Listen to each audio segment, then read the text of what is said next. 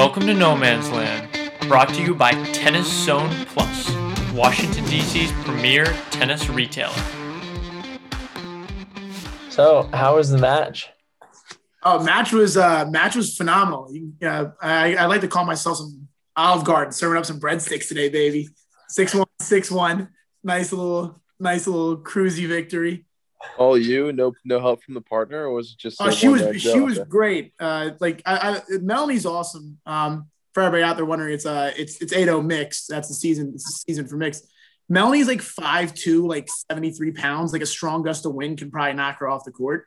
But like she plays like she's 5'8" and like is like taking overheads and like volleying everything she can. She like gets to the net with like her 48-mile-an-hour serve. She's like popping a little 48-mile-an-hour serve, and all you hear is these little feet scuttering in and like picking volleys off her ankles. She played great. It was awesome.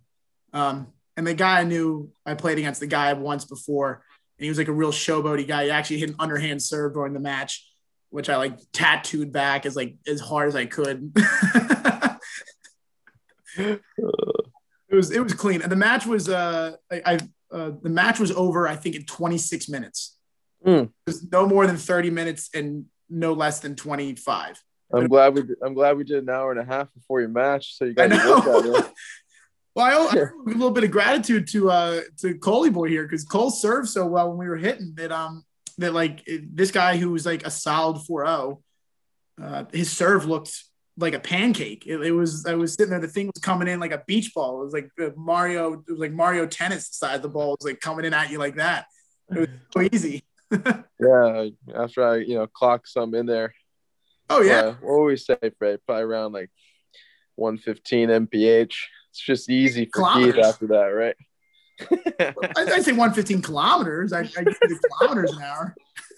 Yeah, I think you're forgetting Cole. So we started playing points after we warmed up, and I get to the other side, and Cole comes up to play his 2 points and hits he's serving volleys, but the volley was a jumping Monfils overhead smash winner. Like, dude, out of this world. Like, yeah, I mean, we got to get out there more, man. I think Fred's UTR dropped 3 points off that one overhead, just like instantly down like 3 points.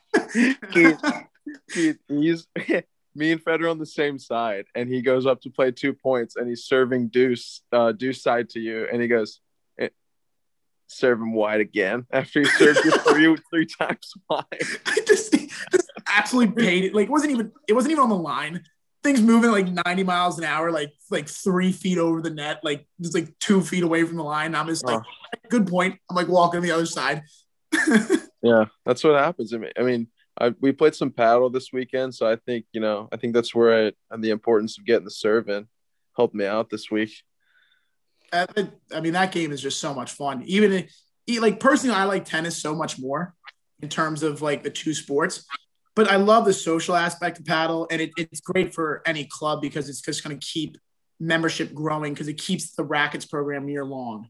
And like we had a blast doing it. Like you guys had never really played it. I hadn't played in like a year, and we had my friend Alex Kane out, and he's been playing it pretty regularly for like 5 years. And it was like we played like 5 sets in like an hour and a half. Yeah, it's awesome.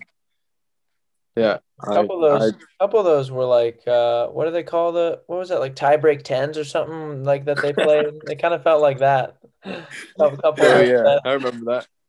It was like it felt like the length of a WTT match. Like that's what it kind of felt like. But we played but we played so many sets, and it was like rotating partners. We were drinking beer during it. Like it was on the losing end of all of those sets. No, you won the first. No, you guys won the first. You and Fred the first one. We lost 7-6 in the breaker. Oh, did you? Yeah. Yeah, we had I think Fred got me started off. We got to 5-all, and Cole dumped a volley, and then it was 6-5. Oh yeah. So, and then we changed ends and lost. Fred, was it easy to wake up at 3:30 in the morning just remembering that volley that Cole dumped? You're like, oh, okay, we can watch the match now. Yeah, and then watching Medvedev dump a few more than just a volley, and then I was able to fall right back to sleep. I think it's time, just like when it comes to that, just like it's time to recognize just how good Djokovic is. And no matter how much we may dislike him as a group, like I'm speaking a little bit on your guys' behalf, but Medvedev 72% of his first serves or something like that during the match. And it looked like he didn't make a serve for the entirety of the time. Like he played defensive tennis from point one. And like, what are you supposed to do against that if you're actually like hitting first serves in and that's supposed to be a big weapon in modern game? He was rushing, like the Russian was rushing, and like he just doesn't. He's usually, at least when he's been on this like tear that he's been on, he's pretty mild mannered and he's calm and cool and collected and he's taking his time and he's very calculated with what he's doing. And I just felt like the point ended and 5 seconds later he's ready to play the next one, the entire 3 sets. And when Novak's in a groove like that, you were just feeding into his groove, and he didn't like he broke a racket. He was getting frustrated. He's looking at his box every 5 minutes. He hasn't been doing that the last 4 months when he won 21 straight matches or whatever it was. Yeah, I'll come back to you, Keith. I mean, yeah, you got to give the guy his due. I mean, he's 18 slams now. He's 2 away. What is he, like 33 years old? He's arguably like the GOAT. I mean, yes. I mean, he's an epic player, and I can't take anything away from him. All my issues with him stem from just like the way he carries himself. Like he's an asshole. Yeah, he's just kind of like, he's injured. He's got an oblique injury, and then he's telling everybody like, you'll hear all about it in the upcoming documentary about myself. Like it's just like, and then how he reacts to the fans when like it's an all Serbian crowd. Like I don't understand it. So to me, it's just like how you carry yourself when it's not just like your skill on the tennis court. Yeah, I don't know.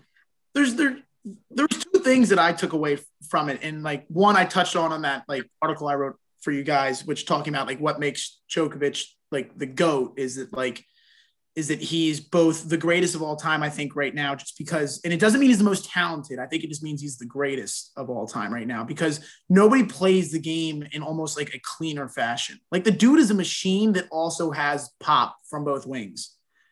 But the problem is with Djokovic is that I was thinking about this on the car ride today, was that, is it unlike McEnroe, who was like an asshole too for the entirety of his career, for the most part, like he was kind of a jerk, and like Connors, who was a jerk, they didn't try to be world ambassadors. They didn't try to like be the guy. Like they didn't try to be the Federers and the Nadals. Like you have to have a special personality for that. And I think if Djokovic would have just been like, hey, I'm good, I have my faults, and like went like not the wayside, but like, and in essence, let his game do more of the talking instead of him being front and center all the time, I think he'd be remembered as a greater player in essence, or as a greater person, because we would live with his faults. That's always been kind of my thing recently with Djokovic, is that he's like a GOAT in like personality, as in like you can't stand him and he like falls short at all occasions. But on the court, he's just such a great player. Yeah, no, I'm on the same page. I'm like, and I think the exact same thing like you just said. Like he's so good on the court, and I think he would be more well received if he just accepted the villain role. And he doesn't. He tries. It's what Kyrgios calls him out and says, man, you're just trying to be liked. You just want everyone to like you. And you can't go about it that way, because there's only a handful of people that can be liked by everybody. And how did he get to this point? Like, how did he get to this level of like dislike from, I mean, recently, yeah, the Adria tour and all that stuff. And, some of the things he says, but like, how did he get here from like 2006, 2007, 2008? It's what you talked about. It's the way he carries himself. He's not likable on the court with his antics, in my opinion, and the way he treats the referees and the way he treats other people and things like that. But then exactly what Keith said, he comes off the court and tries to act like none of that happened, and he's the greatest thing for the sport, and he wants to do everything right. And I appreciate that he wants to grow the sport and do what he can in this. What is he trying to lead? Like the players' organization, something to make some more money.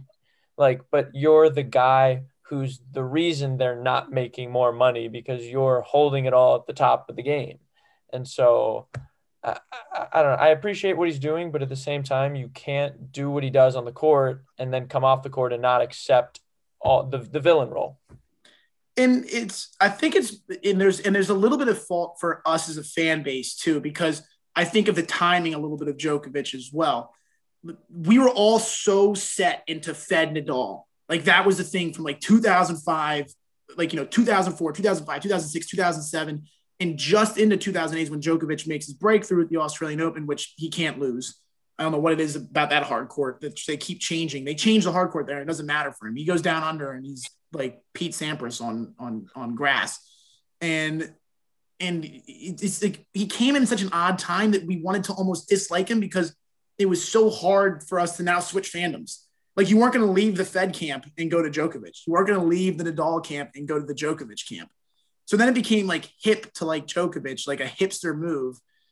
And then he just never backed anything up in terms of like who he was as a person compared to Nadal and Federer to help those fans out. So he never swayed anybody. Like it's a combination of so many aspects, but it's hard to dislike his game. It's just so hard to dislike his game. Yeah. Well, go ahead, Freddie.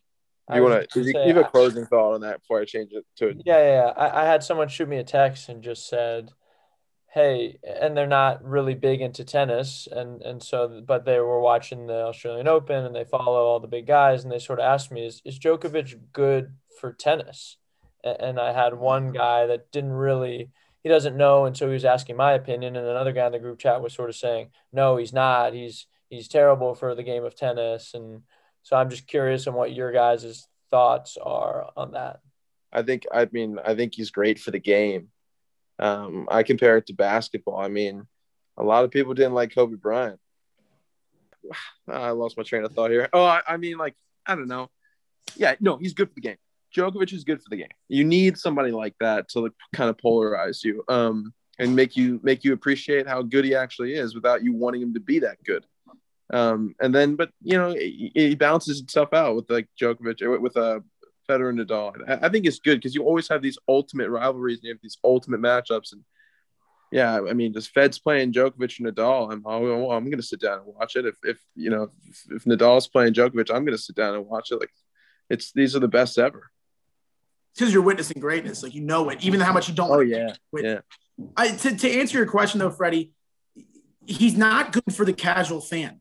For some reason, he's not good for the casual fan. I come at this from two different angles. As a former coach, he's great for coaches. Like that's what we want to build in our students is that game.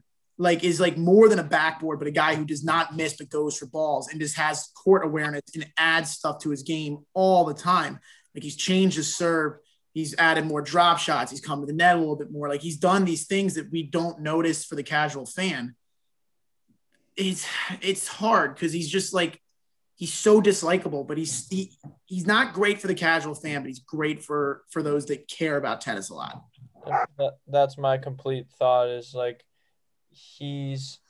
whether he's playing Sonego or he's playing Medvedev or Federer, you have to tune in and watch because his level of play, he's not going to go out there. He'll win 2-2, but it's going to be a really good to watch as a tennis fan 2-2. But as the casual fan, he's not the Nick Kyrgios flair, and that's what some of the casual sports fans want to see, and they want to see the crowd getting a little more involved and things like that, or they want to see Federer and Nadal, those stoic guys who have been the class of the sport for so long. And so that's my take when I answered that group chat with those guys was, I think he's great for tennis. I don't think he's great for the casual fan, which is exactly what you said. So, yeah. Well, I wanted to change gears a bit and just get your guys' take on like what the hell these younger guys got to do to break through, man. Does it take this like pandemic where no one plays except for Djokovic, and then Djokovic, goes out, has that incident with the line judge, and then Fed and Nadal are just away from the game because, man, they just cannot get through these aging greats.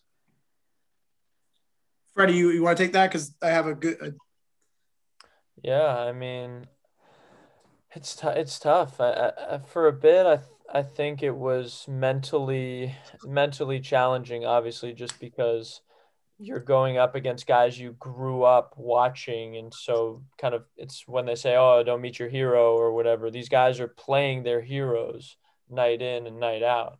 And so I think at first that was a little difficult. And now that most of these young guns have played Novak, Nadal, and Federer multiple times, they're sort of getting a little bit more comfortable. And so I think with time, it's going to help. But yeah, they're aging. And so I don't know. I don't have a great answer to that, to be honest.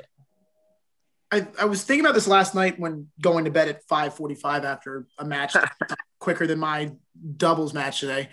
They couldn't even get the Bloody Marys ready to match. I couldn't even have enough time to get a Bloody Mary. Like, it was really sad. Like, it was a depressing match. Like, I was so sad that the alcohol would have made it worse, which was probably necessary how bad that match was. Like, Cole, you and I almost fell asleep at the end of the match. You serving out. Oh, I woke up and Djokovic was starfish. it was the thing is that I don't think there is a way for them to break through. I think that the biggest disappointment I had from last night was not in Medvedev, was not in Tsitsipas, was not in Zverev, was not anybody. It was just that this generation, it does not have a guy who's going to win 10 slams in his career. We get so spoiled and we're looking, and that's why that match hurts so much, is we keep looking for that next guy.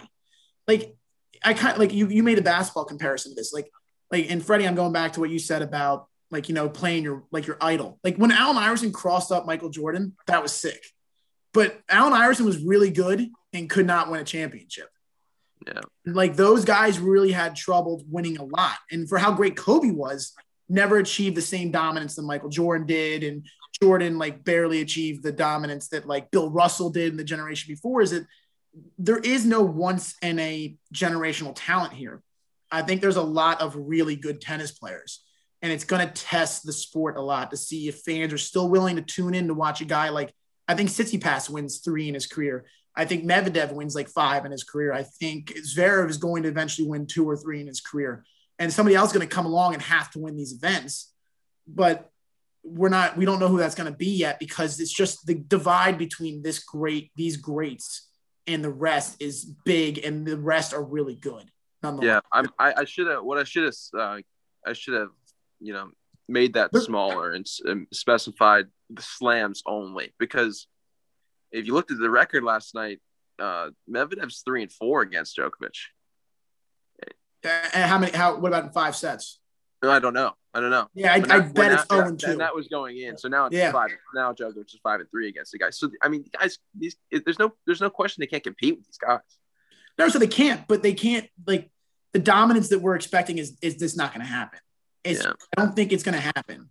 They're just, these guys are too good. We got so spoiled with, like, Federer being, like, the most elegant player, and Nadal being, like, the most mentally grinding beast on the tennis court, and Djokovic just being, like, so good at the game that we forget that, like, the rest of these guys are human. And, like, Medvedev played a below average match and didn't even look like he belonged on the same court, let alone, like, he didn't look like he belonged on the tour with Djokovic. Yeah, that match. And this guy's good. He won 21 straight matches. I think this season is going to be very telling. I think a lot of people, and it pains me to say this, but I think a lot of people are going to be getting Federer this year. I think he's going to have double-digit. Well, I think he's going to have probably like 12 to 13 to 15 losses this year. If he plays that many tournaments. If he plays that many tournaments, which I don't think he's going to, but I think he could have a shockingly, like, average season on every other surface besides grass. Like, I just think that it's time. Like, he's 39. So Serena. Yeah. But as far as, like, Nadal and Djokovic, those guys look like they could go for another 3 years at their peak. In my honest opinion. No. Djokovic, yes. Nadal, no. Yeah. I just don't think Nadal, he's doing everything he can to shorten points up, and it's not his natural game. And he reverts back like he did against Tsitsipas when he got into trouble, looping everything because he had to, because it wasn't working to do his natural stuff. Like, to do this stuff that Moya is correctly doing to shorten points for him, trying to make so he's not killing his knees and his back and his arms. Yeah.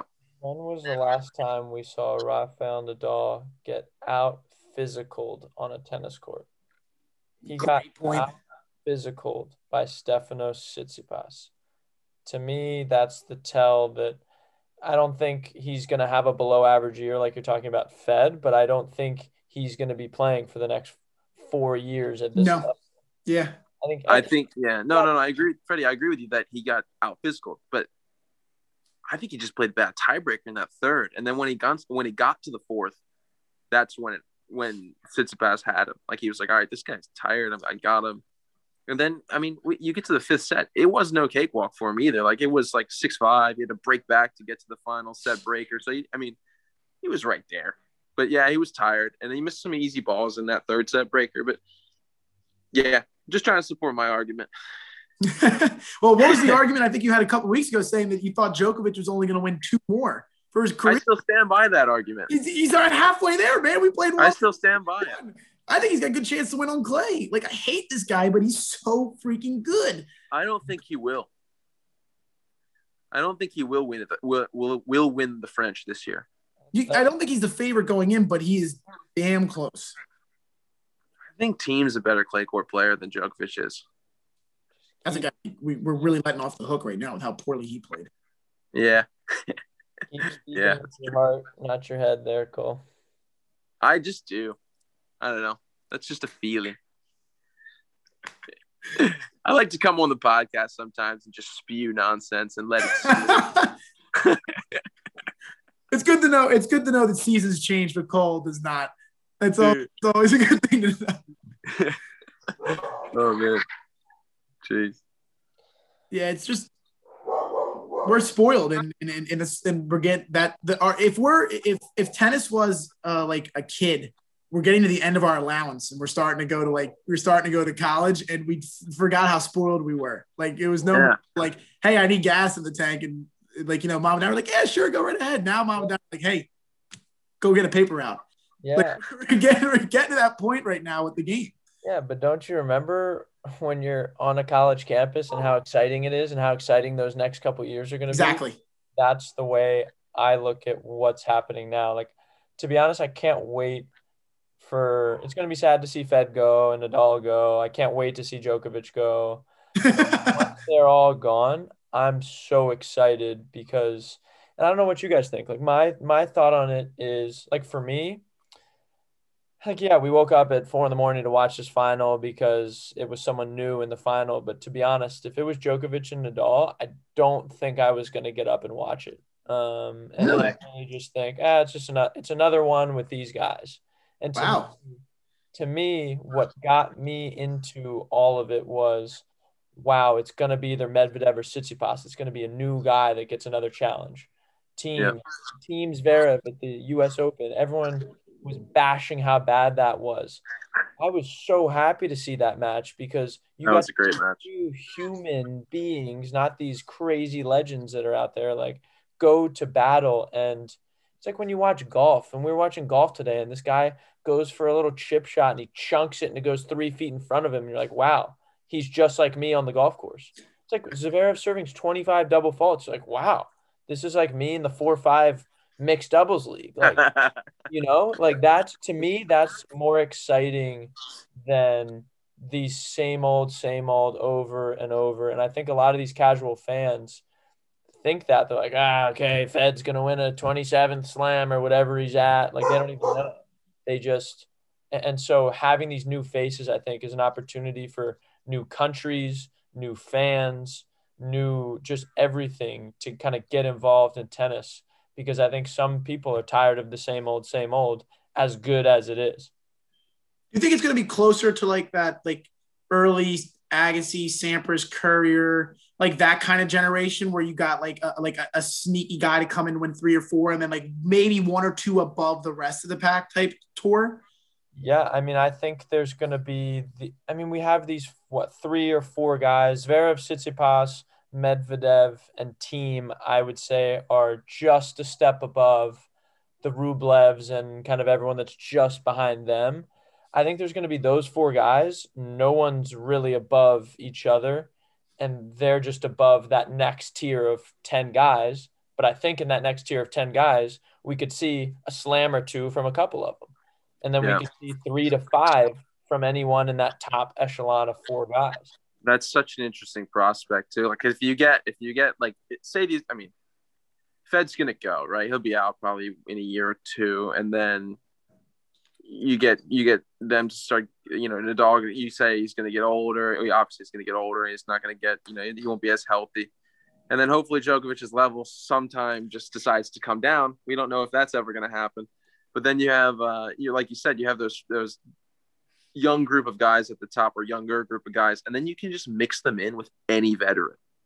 Like you can mix them in with like a Dimitrov, and you just have no idea who's going to win a slam. Dimitrov he's gonna get nowhere close. I'm so done with Grigor Dimitrov and that average ass overhyped game that he gets, because he is the hunkiest thing that's ever come out of Bulgaria. Yeah, but you get what I'm saying. Like imagine if Fognini doesn't have to play Nadal on the course. Yeah, I'm with you. Fognini, you know what I mean? Like it's just like imagine if it's Fognini versus Sitsi, or like Shapovalov in a quarter. Well, he beat Shapo. Yeah. I'm with you, and that's what I meant about getting new fans and countries in, because like we're sitting there and the Serbian fans are always loud, and it's like we know these fans. It's like I want to hear about the French fans and the Greek fans and the other fans that we've never gotten to hear about, because it's either the Spaniards, the Serbians, or the Swiss. And I don't even know what the Swiss do. Aren't they like a neutral country and no one's leaving there and they just ski? Yeah, they're a big golf clap community. Yeah, Wawrinka like ripped like a 95-mile-an-hour backhand winner. They're like, yeah, they're making Lindt chocolate, and Roger Federer is the greatest thing to come out of their country. And then I'm ready to see I'm ready to see our country have some people at this stuff, like outside the U.S. Open. I'm tired of all these other countries.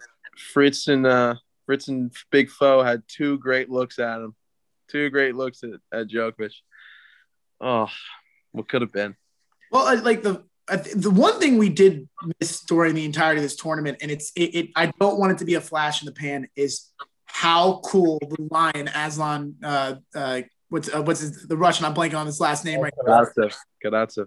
Yeah, correct. How much fun was that, and how good these guys are that are like clinging on to like a high tour status. Like he literally got hot at a challenger during the pandemic and went to 4 straight finals. Didn't lose a match or something like 31-8, and then just rolls because these guys are they're so good. They're so good. It's okay for them not to be as good as Nadal, Djokovic, better. I think he was like 112 or 111 coming into the slam. 114. And it was like his second main draw he's ever played in a slam. It was like unbelievable. I think it was first. Yeah, well, he played. There's 2 slams he didn't even play, qualifiers. Yeah, and then there was some qualifying he played, but yeah, I think you're right. This might have been his first main draw ever. And yeah, it's crazy. I think that he is a flash in the pan, but I also think he's good. So I don't see him being like top 50 mainstay, but I think he can probably hang around in like the 70-60 range, but I don't for him specifically, I don't think he's hanging out top 40. Calves like that, I think you're going to be in the top 40. I mean, Brad Gilbert said it best. He said, some people's thighs rub together. This guy's calves rub together. Dude, I've been seeing pictures all over Twitter. Like, this guy's the king of the calf workout. I was going to be very curious if this guy, made it all the way to the final and ended up somehow winning. And then you've got Rublev, Khachanov, and Medvedev all looking you in the face like, you've been here for 5 minutes. I've been grinding. Well, who would Vladimir have given the Medal of Honor to then? Yeah, you know. His rations would have went up. He would have gotten more rations from the country. Like here, you said not a flash in the pan. Here's a question for you too. I'm kind of picking another, I would call flash in the pan almost. Is it who ends up with a better career, Tennys Sandgren or Aslan Karatsev? Sandgren's, had better slam records. Like he's now. Oh yeah. Well, but you don't realize that Aslan's 27 years old. How old is Tennys? I don't know. They're like this. They're almost the same age. Tennys might be even 2 years older. Yeah. So I thought he was closer to 30. I think that might be a little hurtful towards Tennys there, Keith. He hates tennis. He hates the stupid sport. If you remember. Yeah. Well, if he closes one match point against Federer, I mean, we're having a completely different story. Yeah, but it's an interesting take. It's what I talked with you about, Cole. This guy was 114 in the world, had never gotten into a major. Now that he's gotten in, he's going to be 44 in the world. He gets to play every tournament for the rest of the year. And then that's how you get your career kickstarted.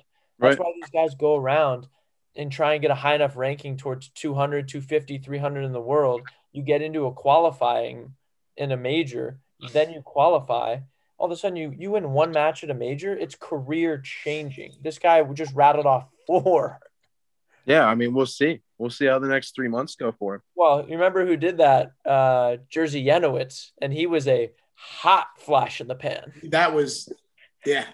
Well, like you were talking about, like getting the ranking up for that was the one thing that tennis had to make another run because he did not take advantage of the first run. Like all Aslan Karatsev has to do from here on out is like literally play a barely sub 500 season, and he'll be almost a seed at half these tournaments. Yeah. It makes like 2 rounds, like a 1,000, like the second round of 1,000 makes like a third round at a 500 just once.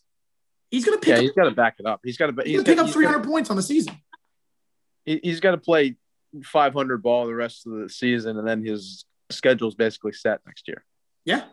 Yeah. I don't think it's a flash. That guy's too, like, you could see in some of these guys' games.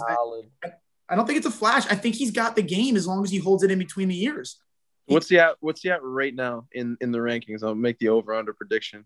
I'll book it. I'm going to book it right here. 40, I think they said he was moving into 44 or 45. LTR.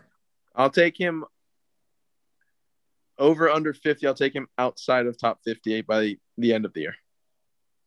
Let's see. I'm pulling up the LTR live tennis. There's your boy Sonego, my boy Sonego.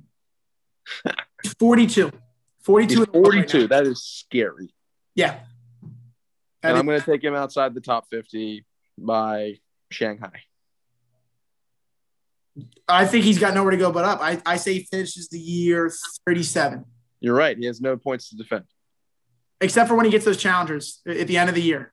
Yeah. Yeah. I think he's beaten Dennis Kudla to the top 30.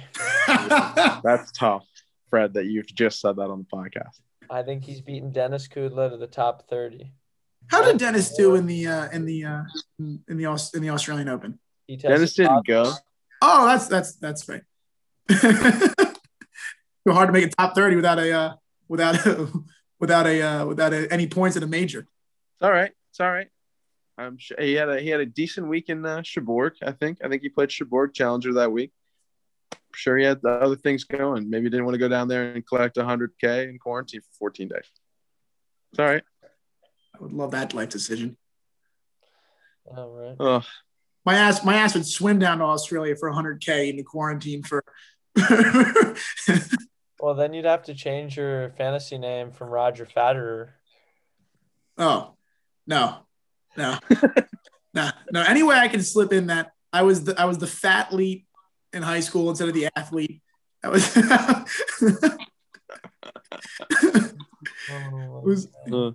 It just worked out real well that I went to college and the dad bod became a thing, and girls were like, "We like a guy who's out of shape with a good personality." My head spun like a cartoon character. I was like, "Oh, all right."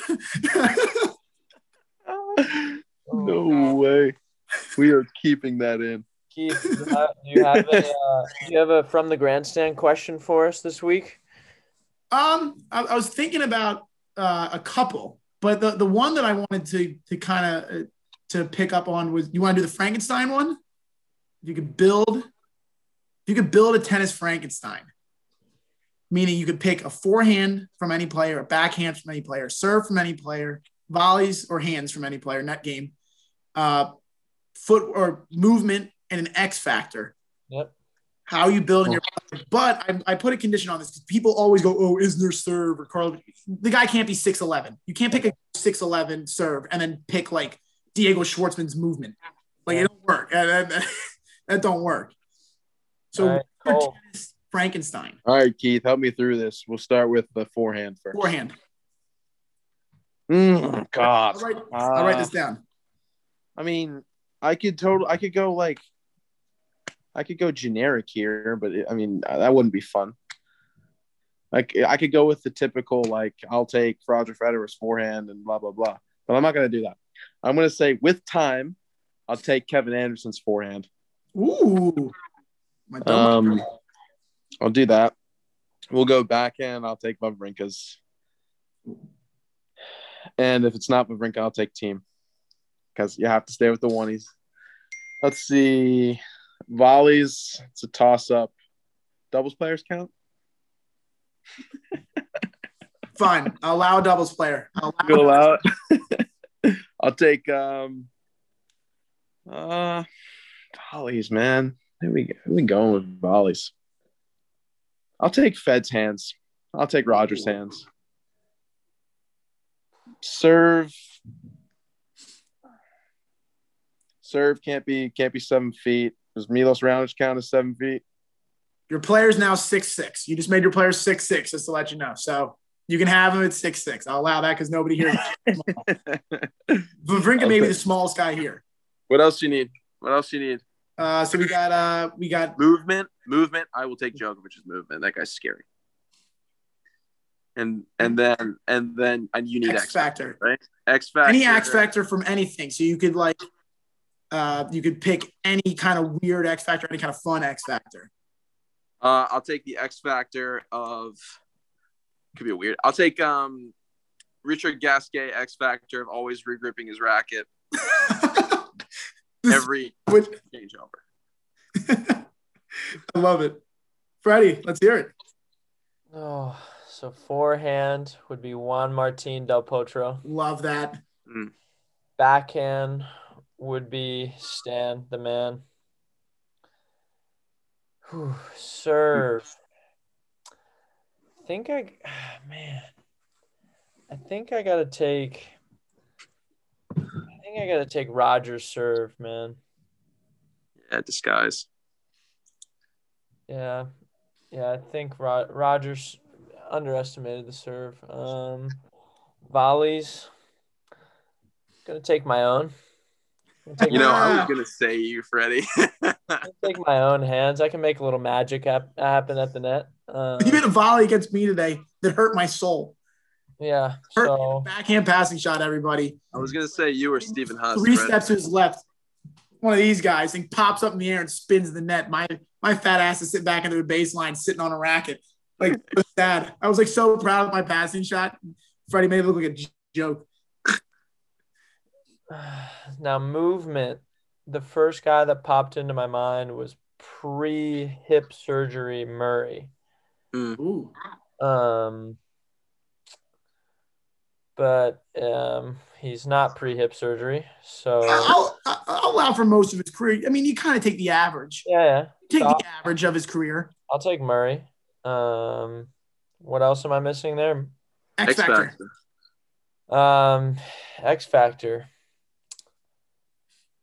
Give me whatever Novak's takes to get his diet, get his eyes wide, and whatever he's eating, and whatever Novak spiritualism. We'll call it that. And whatever he had that healed a complete oblique tear during a major, whatever he had there, whatever doctors or snake oil he's taken, that's my X factor.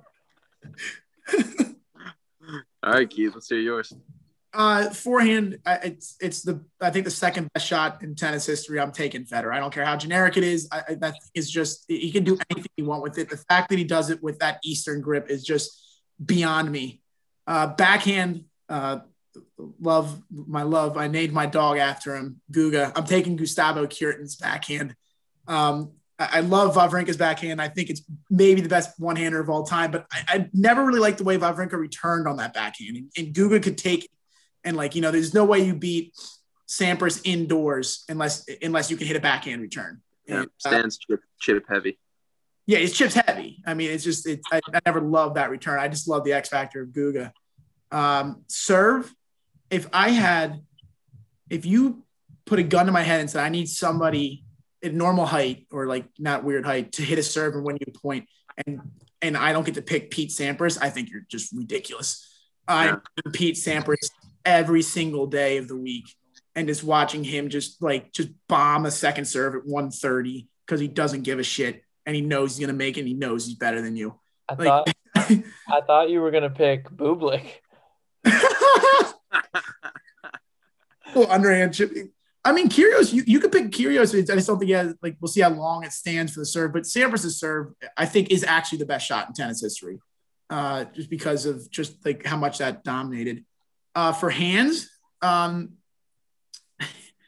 almost jokingly want to pick Donald Young because that's McEnroe said that he thought Donald Young was the only player to have his hands as good as him. I'm actually going to double down. I'm going to take Pete again. I'm going to take Pete Sampras's hands. If I could take the same player for two things.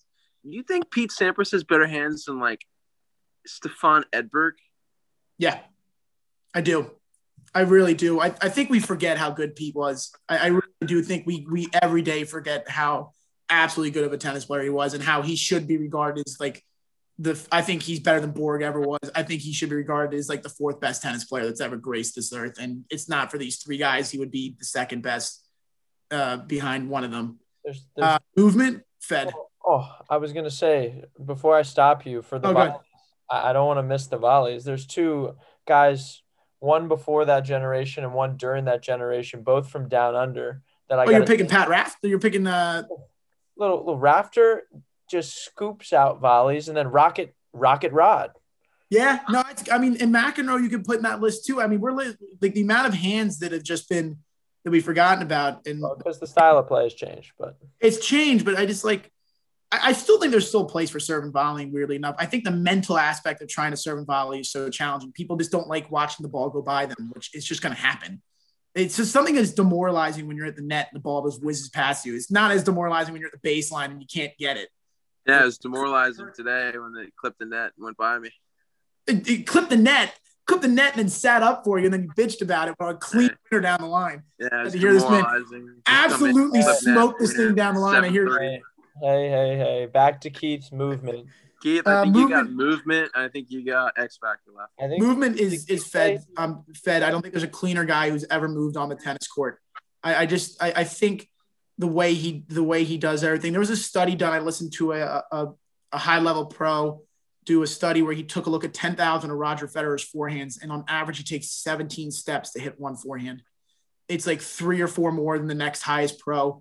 He just moves so well. I don't think he's the fastest guy. I don't think he is and that's what I think what makes his movement so good is that you would never put Federer in the top 10 of fastest guys on tour, but he gets everything. He moves around everything. He protected that backhand for 20 years. And it's because of how well he moves. I think that's an underestimated part of his game. I don't think his forehand is that good without those two little things that move in one forehand more than I move it in the set. And that'd be his feet. It's just that guy is just so good when it comes to movement. What did Robbie Koenig say that he moves like, Cole? I think it was like a mongoose on amphetamines. So good. That's so solid. And then X Factor, I was going to go with a serious one. My serious one would have been Nadal's mental capacity just to fight through a match. But my real X Factor, if we're going to have some fun with it, if we're going to have a lot of fun with it, it's going to be Richard Gasquet's ability to avoid any punishment for doing drugs in the middle of his career. And that is just could you imagine being able to fuck around for your part of your career and then just be able to hey, we're good. I'm just gonna, you can just sit around forever you want. Hey, don't worry about it. I'm French. And it was somebody else's cocaine. I was just chilling. Gasquet with a double feature. Love that. That's why he grips so fast. He's jittery. He's got everything going. So good. Maybe that's why Dan Evans is on edge all the time as well. Yeah, dude. Oh man, best acceptance speech of the year so far. Dan Evans wins the whatever Murray River or Great Ocean Road, and he gets the trophy. He turns to his group and he goes, "I'd like to thank my players box. We've been through a lot together." Oh man, those guys. That's clean. Good stuff. Well, good. Well, thanks, Keith. Thanks for hopping on with us. Thanks for hosting us for a great weekend of some paddle and some golf simulators and everything we had going on. So appreciate it. Yeah, man, it was awesome.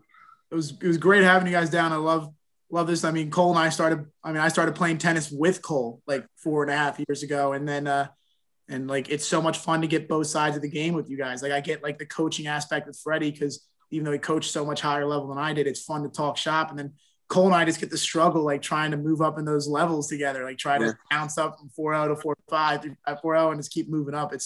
The game's enjoyable, and we have a good group of guys here that love it. Started in college 4 years ago, and now I'm getting rinsed in a tiebreak at Del Castle Tennis Center. Oh yeah, and you moan and complain about a good forehand that I smacked.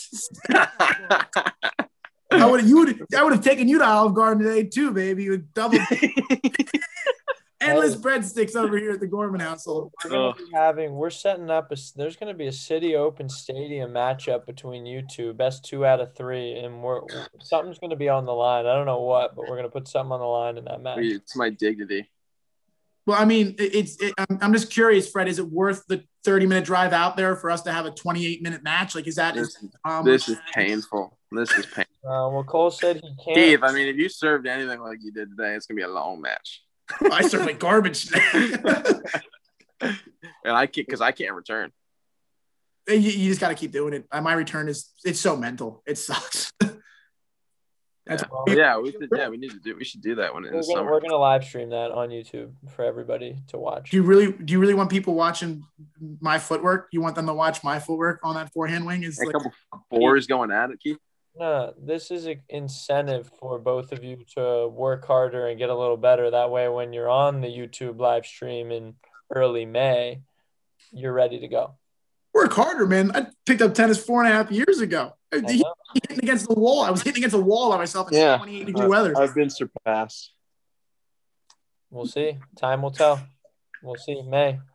Gentlemen, this was an honor and a privilege, and I loved having you guys down up here, I guess, in the Philadelphia area, and I can't wait to do it again. Of course. Awesome. Well, thanks, Keith.